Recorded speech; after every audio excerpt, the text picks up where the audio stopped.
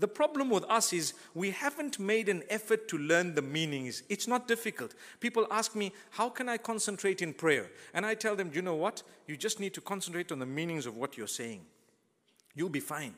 Concentrate on what you're saying. You know, imagine when you're saying Allahu Akbar, and you're saying the one who made me, the worshipped one, is the greatest.